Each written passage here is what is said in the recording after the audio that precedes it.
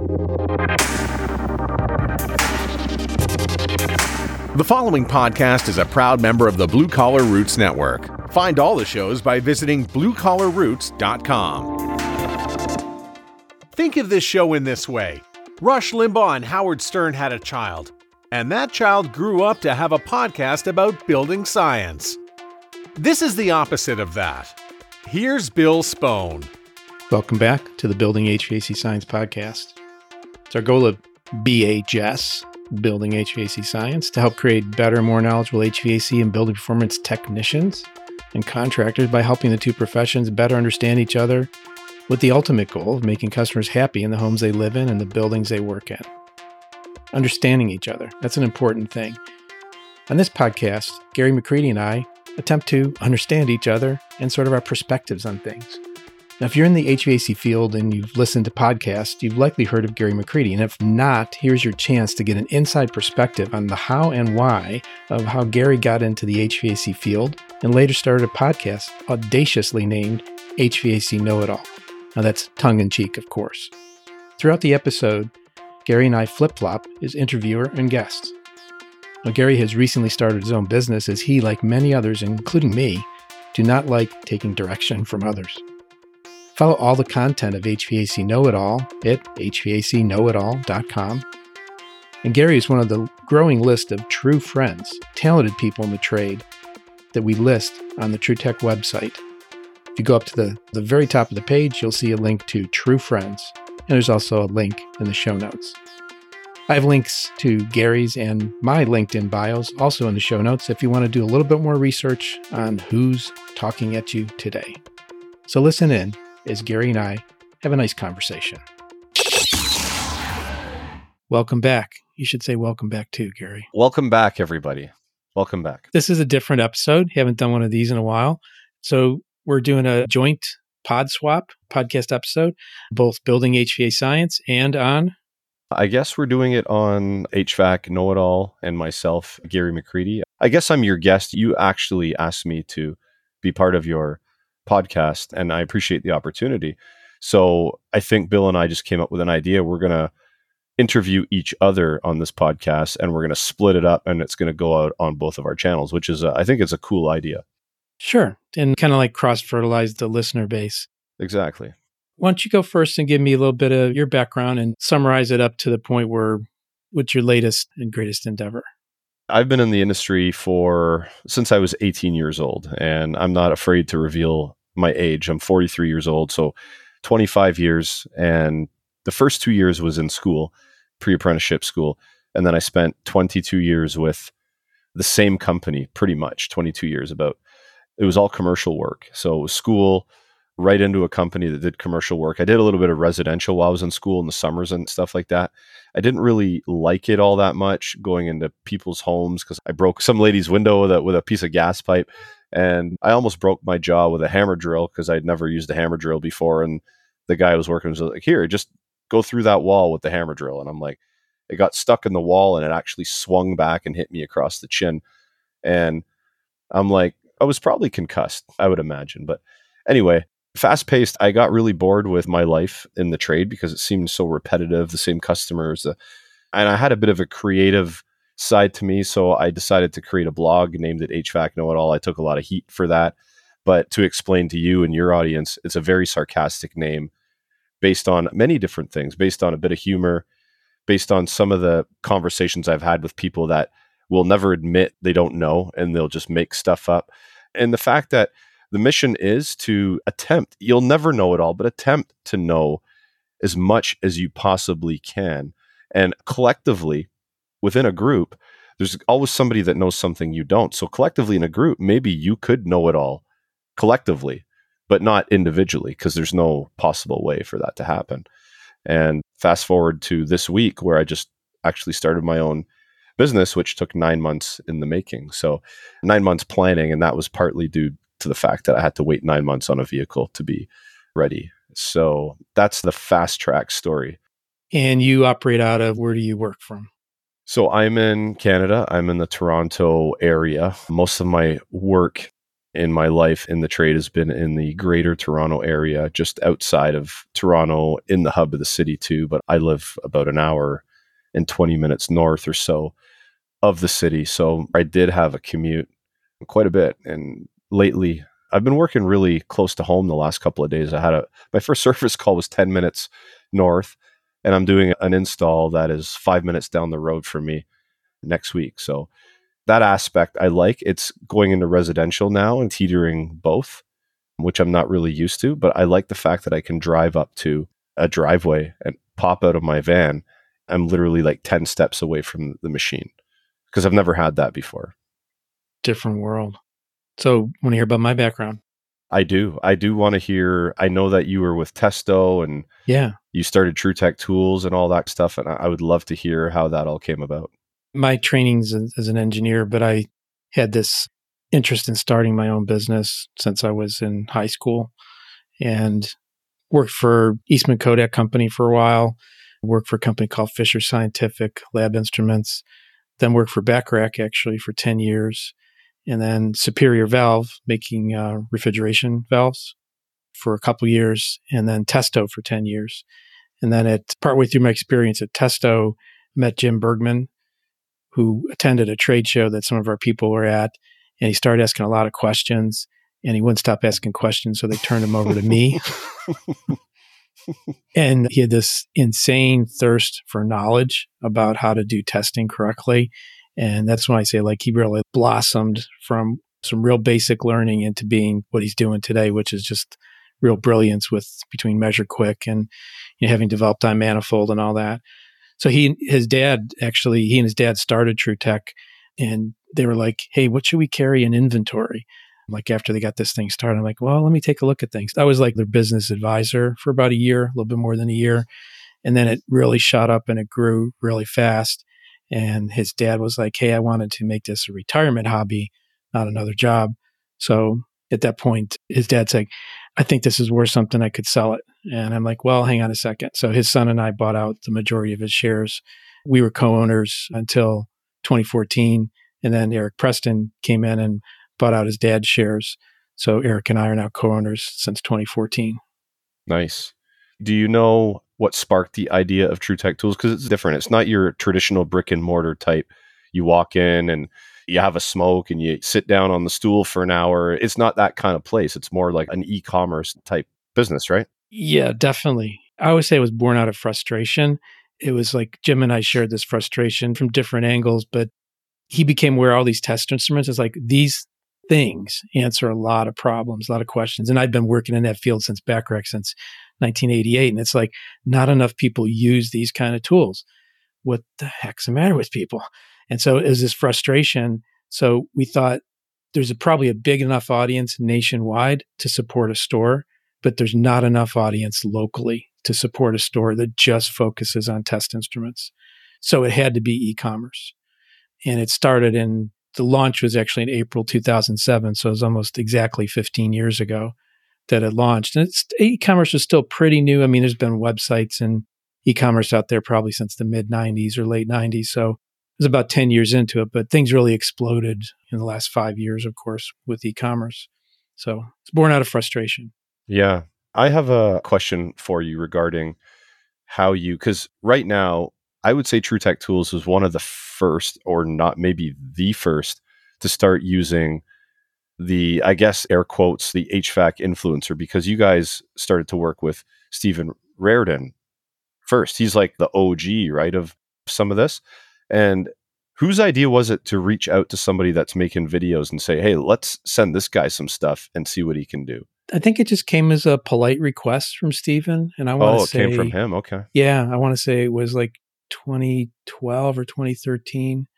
Probably it's like the OG of the community was HVAC Pro Talk, which was a BBS, bulletin board service.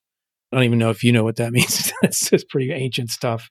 But people had this huge community of sharing ideas, concepts, topics, Q&A, a lot of what happens on the different Facebook pages, but it was like the place for things to happen. And I actually had a conversation with somebody today, Eric Kaiser, and we were recalling when we first met. And we met because there was It's called HVAC Pro Tech Forum, run by a guy named Tony Berlin, who has since passed away. And Eric and I met in 2006. So this is probably like 2003, maybe 2002 when Tony started this Pro Tech Forum. There were some like rumblings in like a tiger of different spots or a leopard of different spots of people seeking community. And it's really advanced in the last few years to do that. So yeah, I think Stephen I can almost visualize where I was when I first talked to him. And I'm like, I like your videos. I like your approach. I like your style. And he's like, can we work on something together? So that's how it started. I hate using the word influencer. I don't know what it is about that word. I just don't like it, but it is what it is. So how many influencer type people is True Tech Tools using to date now from that one? There's probably about 10 that we're in correspondence with, and maybe 4 to 5 that are really more active. Mm-hmm. And it's all different kinds of things. Like a lot of it's, they want to be able to gauge their audience. So we do the coupon code thing and the influencer coupon code, and that allows them to track things. That allows them to get some benefit from working with us. And then we get some benefit from working for them where our name gets out there.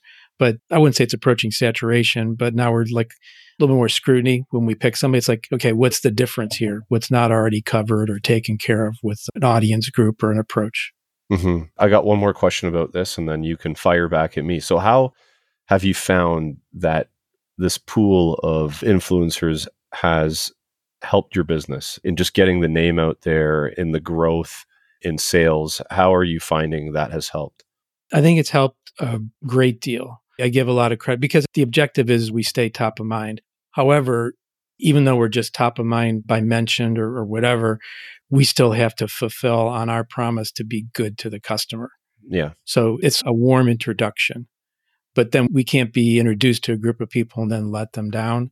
So it requires work on our part, but that's our goal. Is one of our internal mottos is we want to be the least hassle for our customers' day.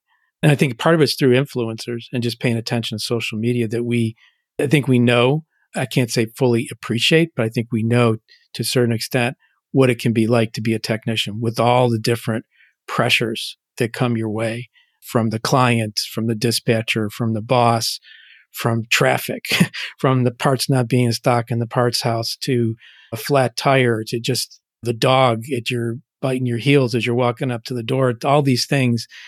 We don't want to be another hassle in your day. So we just try to be as smooth as possible.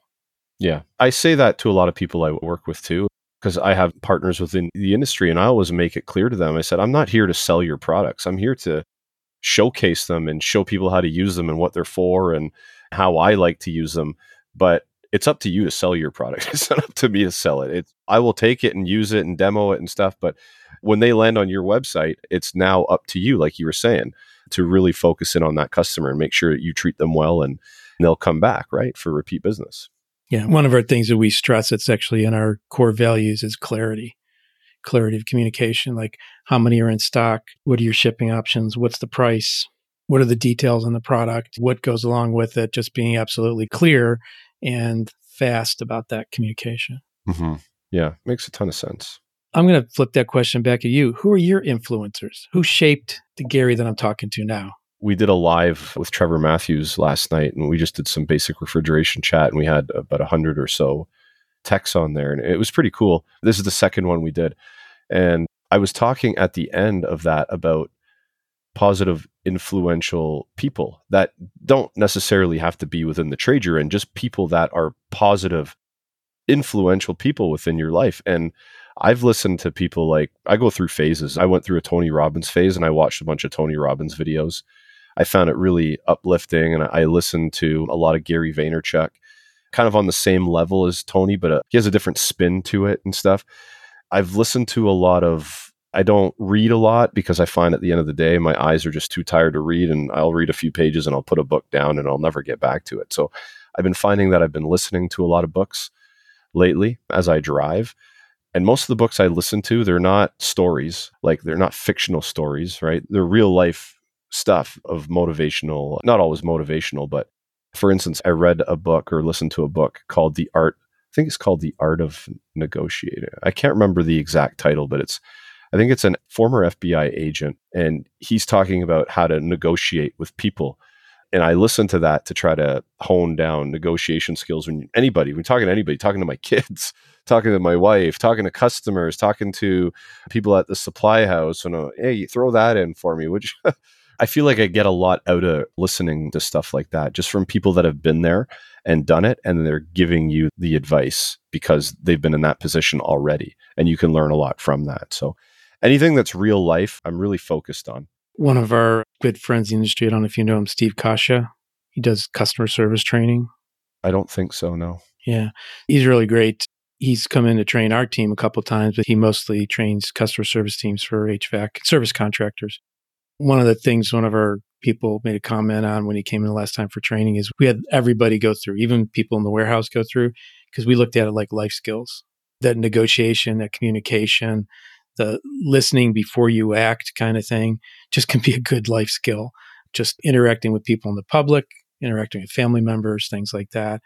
There are definitely different influences that they don't always have to be the technical influences. Oh, yeah, of course. Yeah, I totally agree with that.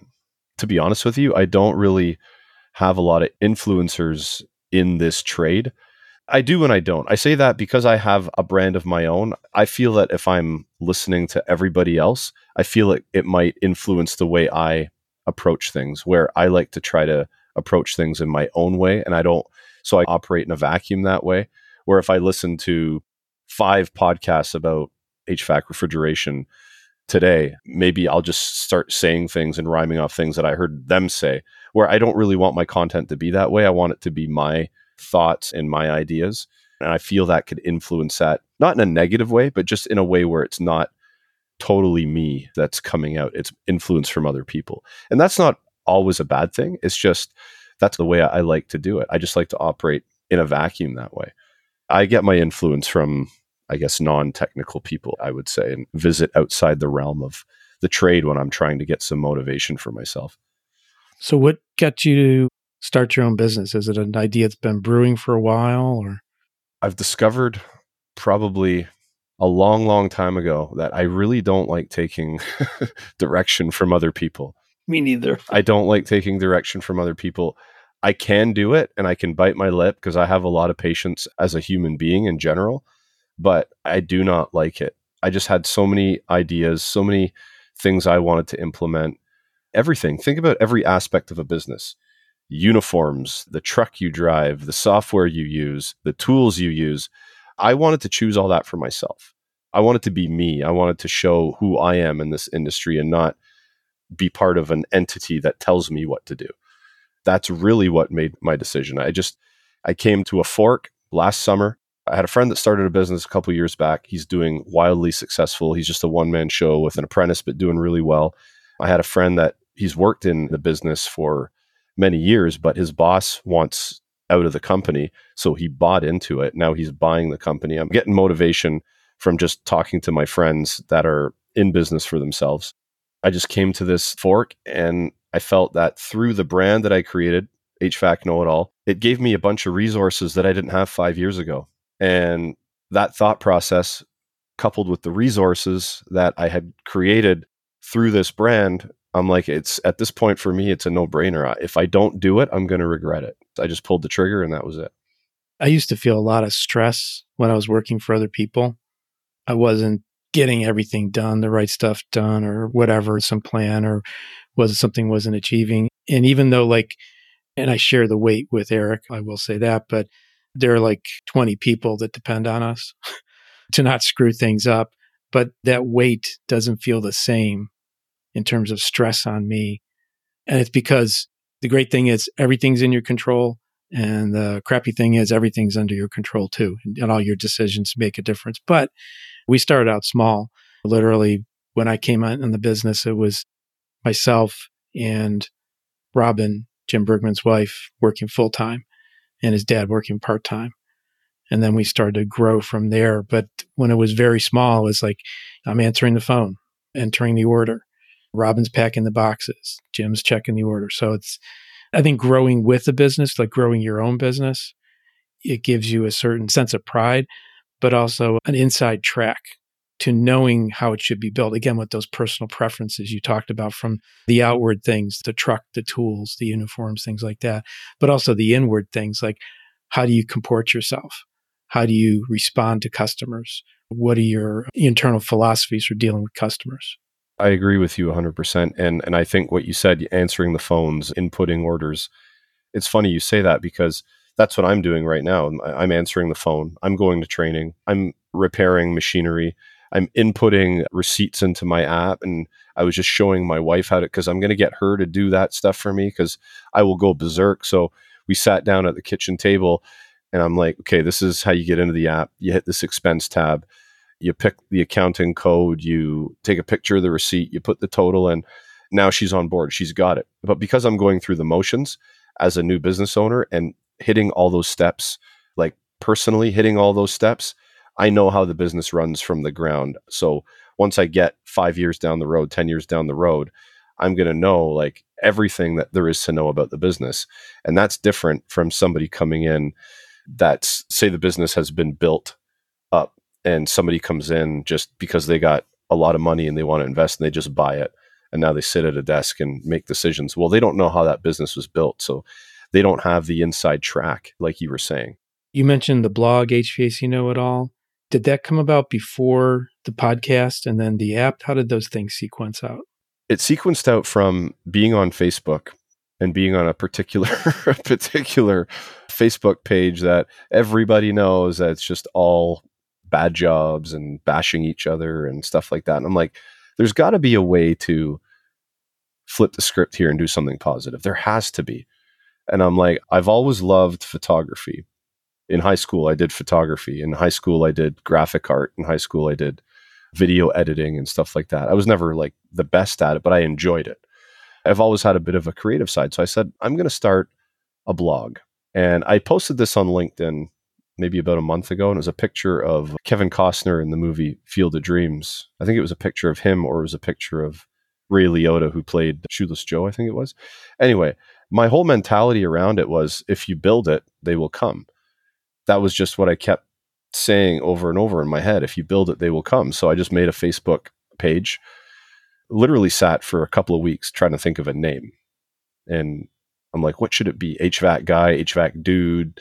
And I know some people don't say HVAC, they say HVAC, but up here in Canada, it seems like everyone says HVAC. So it was like, it hit me one day. I'm like, HVAC Know-It-All. I said to my wife, she's like, are you sure that you want to call yourself that? And I'm like, no, I'm not calling me that. I'm calling the brand that, because of this and because of that and because of this. And for basically about a year, I had to explain to people what it meant, because I got targeted because of it. And I went through a lot of bad experiences because of that name that I've spoke about before, but I got over it and I just moved on. So yeah, it was a blog on Facebook first, and then it transitioned into Instagram and LinkedIn, and I set milestones for myself. It was like, if I get 1,000 or 5, I can't remember the number I set, but if I get 500 followers, I'm going to get a logo, because now it's legitimizing. I'm like, if I get 1,000 followers, I'm going to look into a website.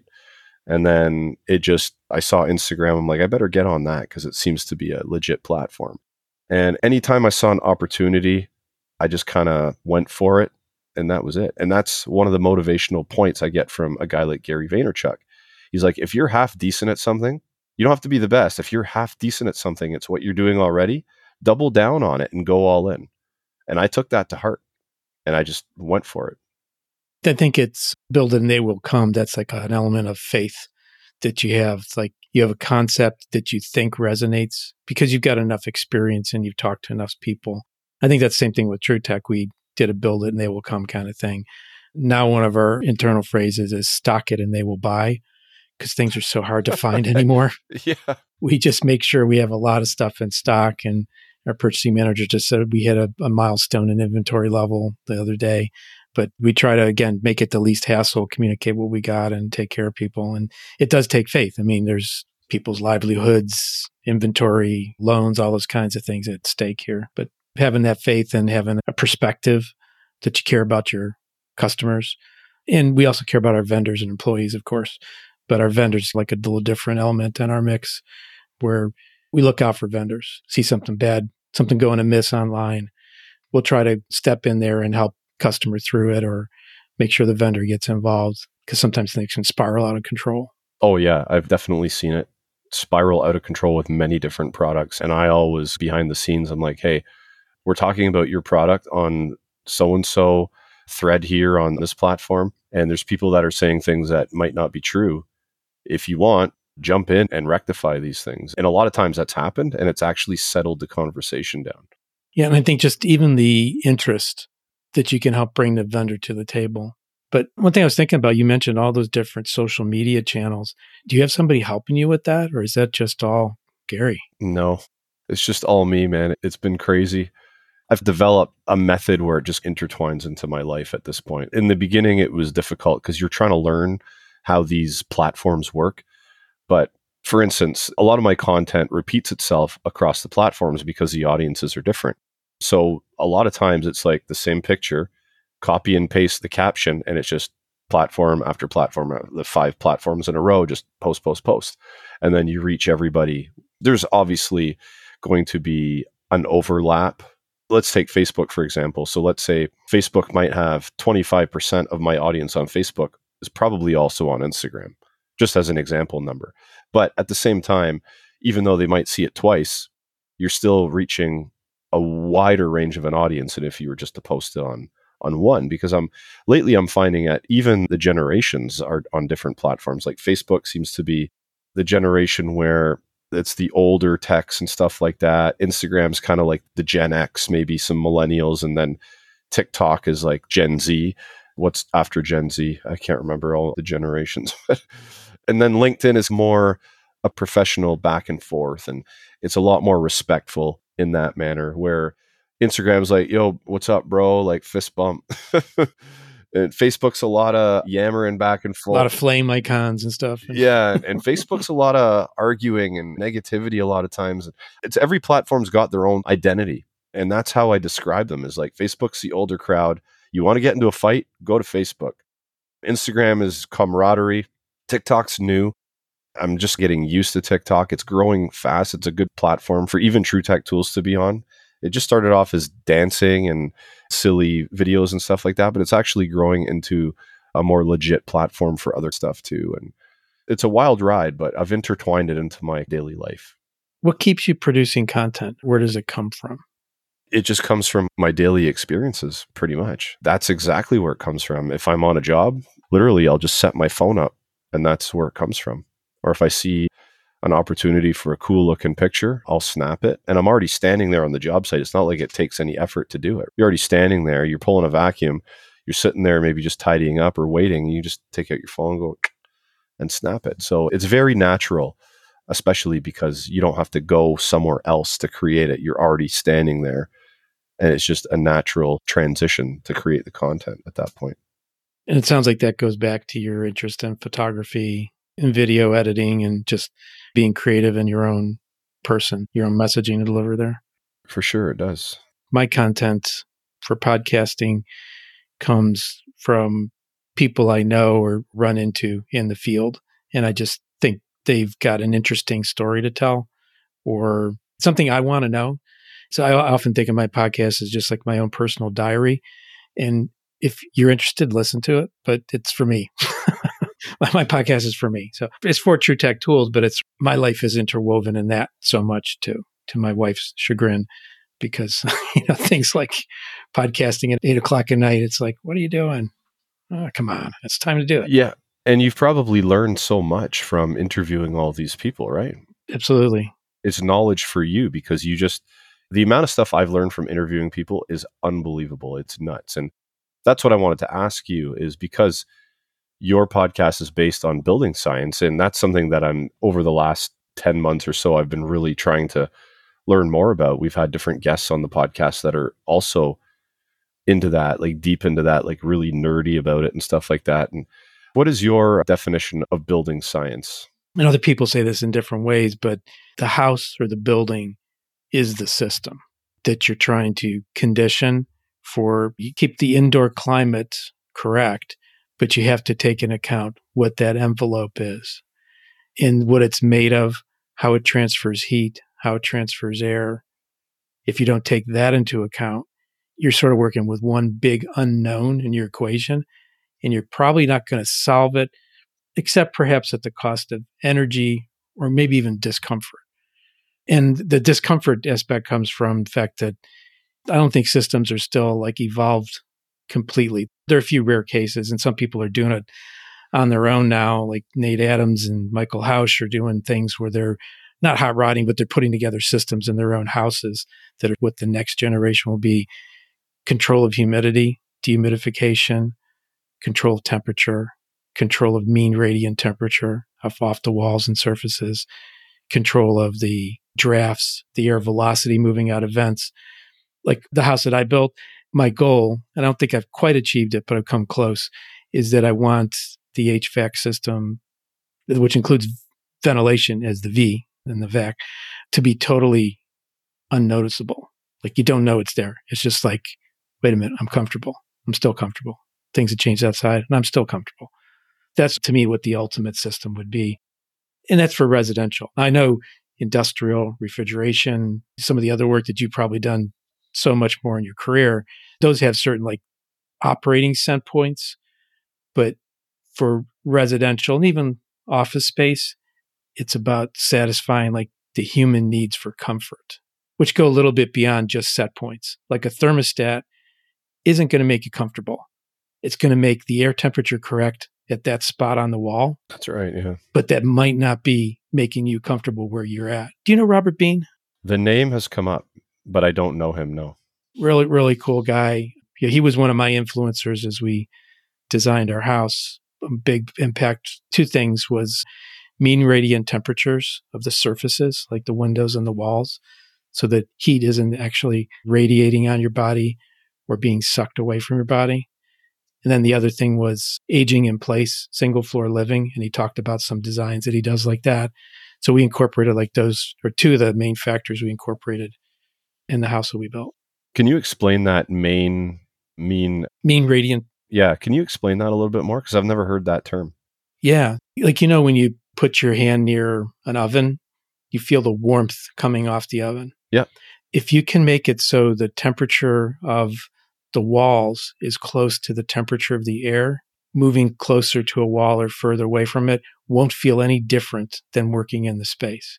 But as you get to like a colder wall that is losing a lot of heat, say in the wintertime, you're losing a lot of heat from a wall, that inner surface of the wall might be down to, the interior temperature might be 72. The wall might be 67 or 62 or God forbid, like 50. You go near that wall, it's like, I don't want to be there. Your body rejects it, or you got to put on extra clothing. And his concept was, if you've designed and you're renting or you bought a house, that there's part of that space you don't want to be in. So it's wasted real estate, wasted square footage. Yeah, that's a very good way to look at it. Instead, put it into making that insulation and that air tightness so that surface is at the air temperature. Now you've just purchased that real estate back. Yeah. So that would go into, obviously, the construction of the home, like the type of insulation you're using, how many panes the windows have and all that stuff. Right. And the air leakage, the air sealing. And also, you want to have basically like a thermal blanket all the way around. You don't want to have areas that, due to structural members in the wall, that they become like heat fins, like a coil, or like the protrusions on a coil, where you want to have a break in the thermal radiation in or out from a surface. So like on our house, we have, I think it's 1.5 inches of expanded polystyrene that's everywhere there's a wall. There's still the wall, there's the sheathing, then there's this expanded polystyrene, which is going to be like the final down vest that's covering the whole house to keep heat out and keep heat in. Cool. So I got to ask you this, because when you were building your house, or you obviously had to hire a contractor that was aware of all of this. Were you the GC on this, or did you hire a consultant to come in and say, make sure that this is all done right as far as all this stuff that you're talking about? So good question. I had two things working in my favor. One was, first was an interest in building a passive house, which is a whole large topic about, it's a design concept that's started in the US, grew in Europe. Now it's growing again in the US. but about homes that basically interact passively with the energy grid, that they they generate as much on site as they use, perhaps. So we were interested in that, and we found a builder who was trained in that, but hadn't built a house like that. So they understood all the concepts. They had put in time to get in the training because they wanted to do projects like that. Plus, I had a friend for about the last 10 or 15 years who was an energy rater, a home performance contractor, remodeler, and I hired him as my energy consultant to review the design, to review the house as it was built, and be the third-party quality control from an energy and durability aspect. Water, heat, air, moisture management. That's the building science terms. It's a good one. HAM, if you like HAM. Heat, air, and moisture. Managing those three things can start you on the road about thinking about making a better performing building. Very interesting. So you explained a passive home. Is your house a passive home? No, it doesn't meet all the criteria of that. The criteria to me is just, it's expensive to build single family, standalone in the field type of houses. Multifamily, it becomes a lot more economical because you have so many shared surfaces. You have less exposed wall area for the amount of residential space that's inside. But single family passive, in our case, it was harder to do in a budget. So we approached it and we got, like, one of the parameters is the air changes per hour, the air tightness of the house. There's a factor called CFM 50 leakage or ACH 50, air changes per hour at 50 pascals test pressure. The goal for passive house is 0.6. We achieved 1. But the building code in the US, the tightest building code is 3. So we're already 3 times better than the tightest building code in the US for air tightness. Very cool. Does your home do is it any self-sustained energy? Like, do you have solar panels? Do you have anything like that? Yeah, we have solar panels that come pretty close to break even in terms of they generate as much over the course of a year that we use in the year. So our utility allows us to bank the kilowatt hours. Even like the last few days, it's just been that shoulder season weather. We've had the windows open all day long, close them up at night, stays warm enough and everything. So we haven't run the HVAC for about 4 days. So our consumption's very low, but when it's sunny out, we're generating. And so the meter literally goes backwards. It's a net meter. And they only bill us for the forward, what we use beyond zero.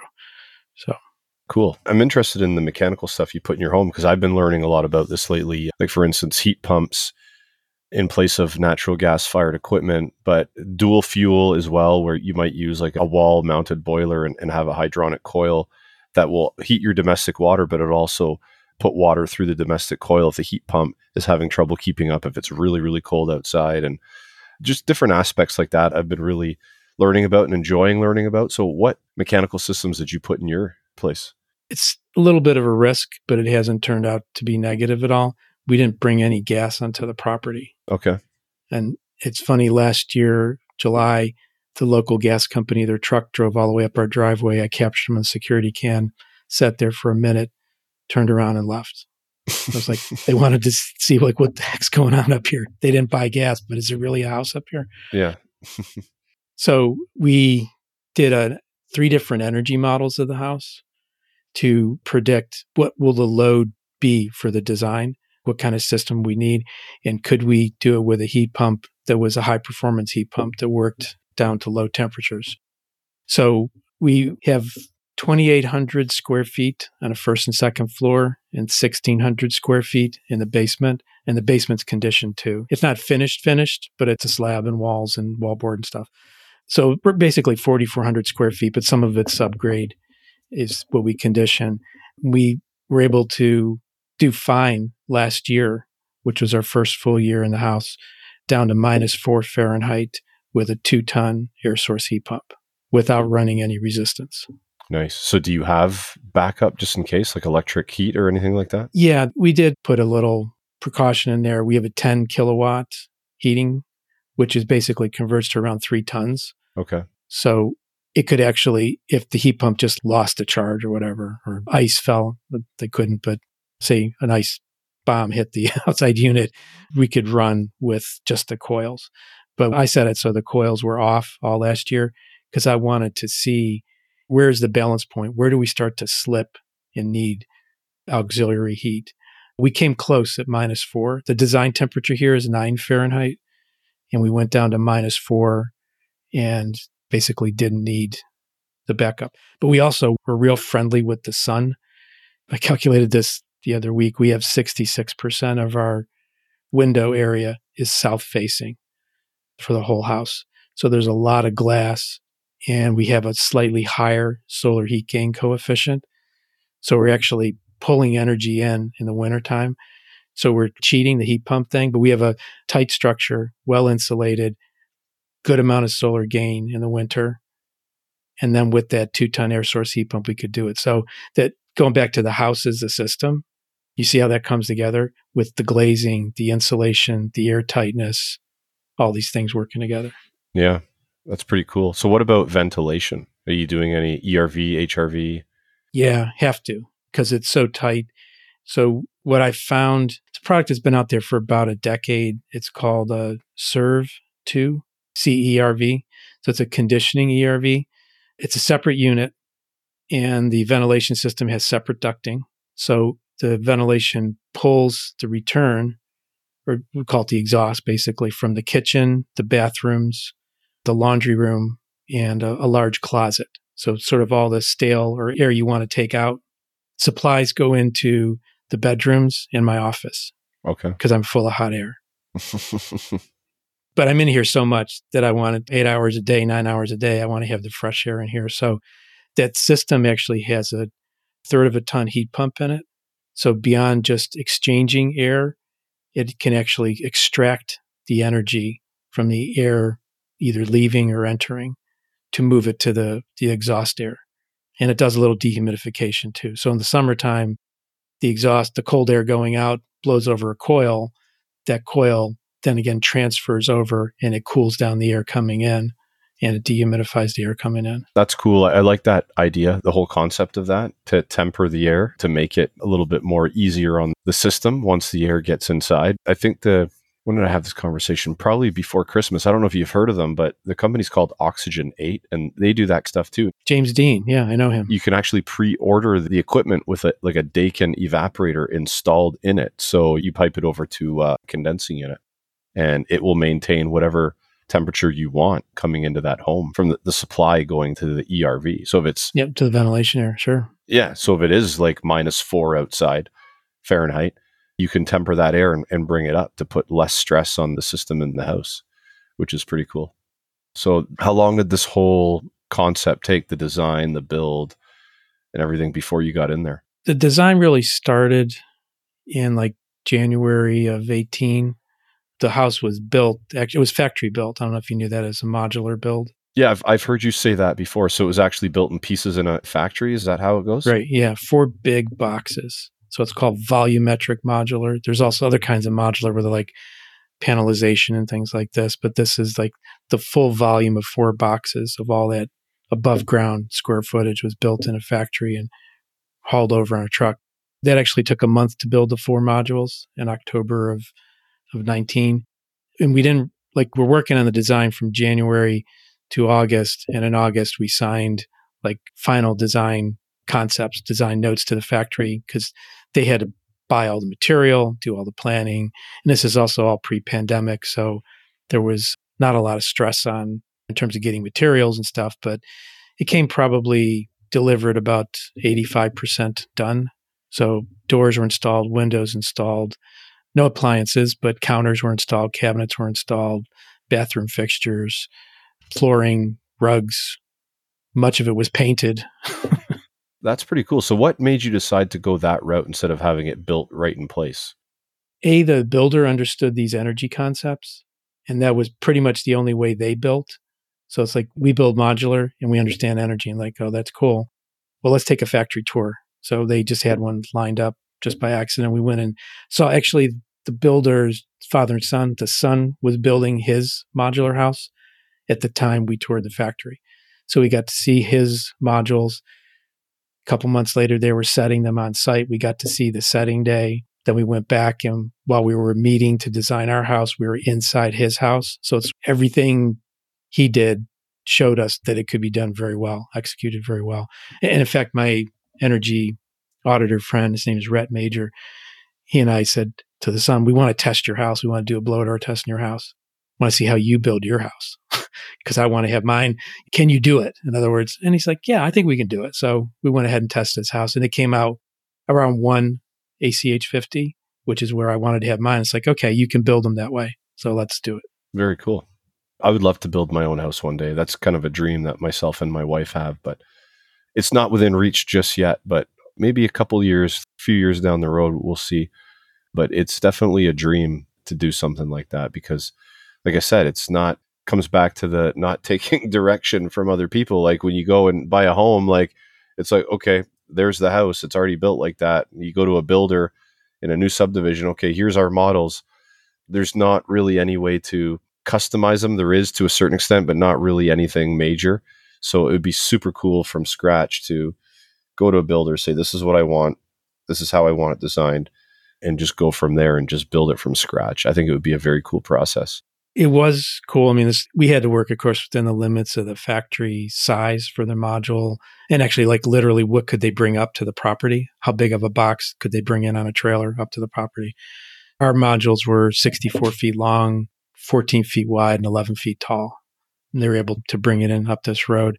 But the other thing about designing your own, you have to be able to visualize the space and the layout. And if it's significantly different than what you're living in or friends of yours or relatives of yours, you have to like question that. And some people are really good at space visualization and other people need to see it physically, the model of it. So yeah, it wasn't entirely easy to do that. There were some things like we see this little image on a screen. That's what it's going to look like, even though it's a 3D rendering. So it's going to get easier with, I don't know if you've ever put a set of Oculus goggles on, but that's all coming. They're going to design a house that you can walk right through before you buy it very, very soon. Oh, you're absolutely right. Was it Interplay? You think you know them? Yep. Doug Donovan's company. Been at a couple shows and put those goggles on. It's like, that's just totally wild. Yeah. I just had them on in March and I was perplexed. I'm like, wow, like I got on my knees and I'm like looking up and I'm like, I can even look up inside of things. Tilting your head. Yeah. Yeah. It was amazing. But like both my older son and my middle son both have a set of Oculus Quest, and my son gave them to me. He's like, look at this. And I'm like, I put them on and he's like, this is like 360 view. And basically you do a 360 and I was in Egypt, like looking at the pyramids. And then we go to another video and I'm in Africa and there's this elephant. I'm laying on the floor and there's this elephant basically walks over me and his tusk is swinging and almost like hitting me like in the face. It's wild.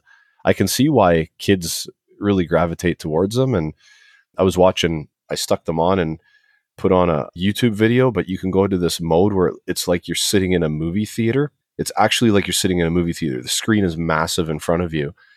It's wild.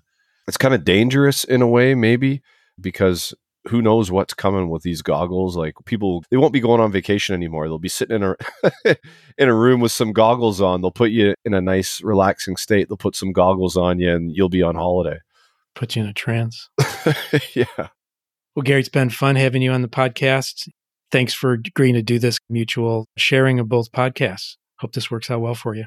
Oh yeah, it was great talking to you, Bill. And you and I have spoke through messaging and email and stuff like that, but we've never actually sat down face to face. Was as close as face to face as we're going to get. So it was really cool talking to you and getting to know you better. Sounds good. Well, take care, and I want to thank the listeners on both podcasts for spending some time with Gary and I. Thank you. Thanks for listening to this episode that I kind of came up with a silly name for, 2 P's in a podcast. I don't know where that came from. Anyway, if you want to keep up with other things that I find interesting, you can follow Building HVAC Science on Facebook or follow us at True Tech Tools. Go to our website, sign up for the newsletter, follow us on Twitter or Instagram. If you're interested in becoming a sponsor of the Building HVAC Science podcast, please email me at bill@truetechtools.com. The Building HVAC Science podcast is a production of True Tech Tools Limited. Thank you for listening, and hopefully you have a great day. Until next time.